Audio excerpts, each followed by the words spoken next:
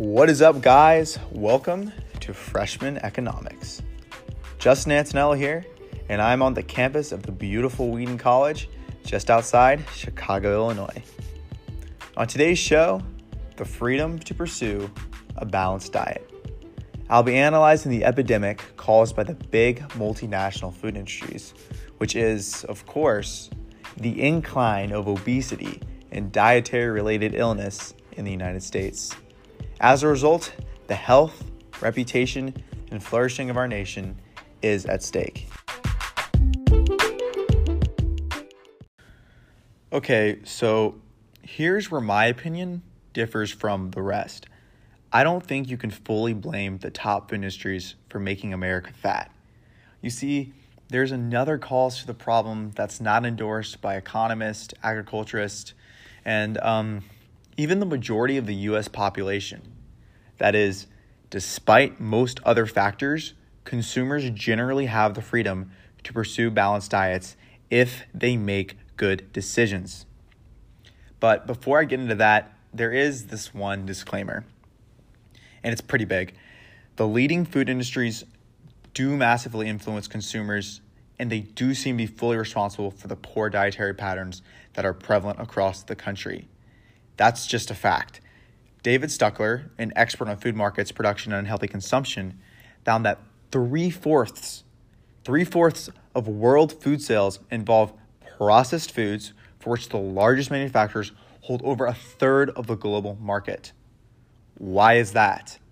Because people desire availability and affordability.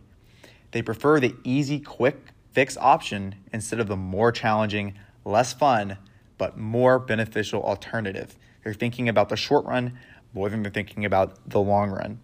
This, in my opinion, is where the problem shifts from the industry to the consumer.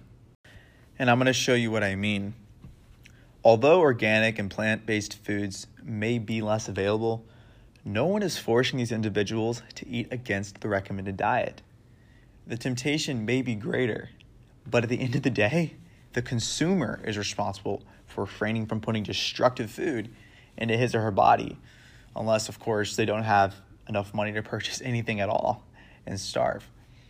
Dr. Andrew Drewnowski, an illustrious director of multiple health and nutrition programs, discovered in his studies that the inability of low-income households to secure a healthy, nutritious diet has been ascribed mostly to a lack of education, low self-efficacy, and high stress. Notice how the price of food is not mentioned in there. These reasons all seem to be intrinsic problems, self-problems, problems that can be solved through what I think motivation and hard work. And if you're still not convinced that the price of healthy food is not a barrier, or not fully a barrier, or not mostly a barrier to eat healthy food, take a look at this. The USDA funded a study where Andrea Carlson and Elizabeth Fraser, who are like ballers in the fields of health and agriculture, conducted a huge experiment that calculated the price of exactly 4,439 different foods that adults eat. That probably took a crazy long time. So they use specific metrics, and a metric is just a standard of measurement. And in this case, it's basically a more specific way to measure, compare food against each other. They found when measured on the basis of edible weight or average portion size, vegetables and fruits are less expensive than most dairy, protein, and moderation foods. And it measured with the metric of price per calorie, less healthy foods, high in saturated fat and or added sugars, tend to be high in calories and have a low price per calorie. The experts found, regardless of the metric used, the analysis makes clear that it is not possible to conclude that healthy foods are more expensive than less healthy foods. The point is that the price is not the main factor that inhibits consumers' healthful purchasing freedom.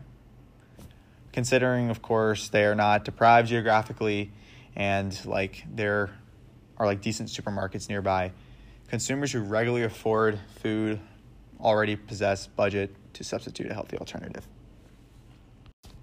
Likewise, I don't think consumers do a good job in taking control of their decisions. This is the root of the issue, straight up.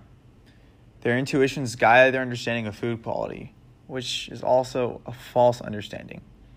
So there was this study conducted at my sister's college, Vanderbilt University, with 163 participants. Basically, in this study, undergraduate students were given high and low quality granola bites. And not only did the high quality bites taste cleaner, they also looked better. And after the participants ate them, they were asked to rank each on a scale from 1 to 7. And the scale represented the participants' estimated price. The study resulted in participants matching quality with price. Of course, participants assumed that the healthier, higher quality foods were more expensive and the tastier foods were less expensive. It is embedded in their intuition. The implication is that consumers rely more on their intuitive perceptions than the product quality presented before them. And frankly, this intuition is not always true. Acknowledging the burdensome incentives of the popular food industries, some consumers are more disadvantaged than others when it comes to attaining a healthful diet. The food industry is to be blamed for selfish motives and having little care for their consumers' physical wellness. However, it is the quest of the consumer to make educated decisions and to begin to desire the undesirable for his or her own future well-being. This is the first of what I hope will be more than one show about economics and food. So please send me more ideas for more shows. You can email at justin.ant@transcendme. Justin Antonello here. Hope you enjoyed. Thanks for tuning in.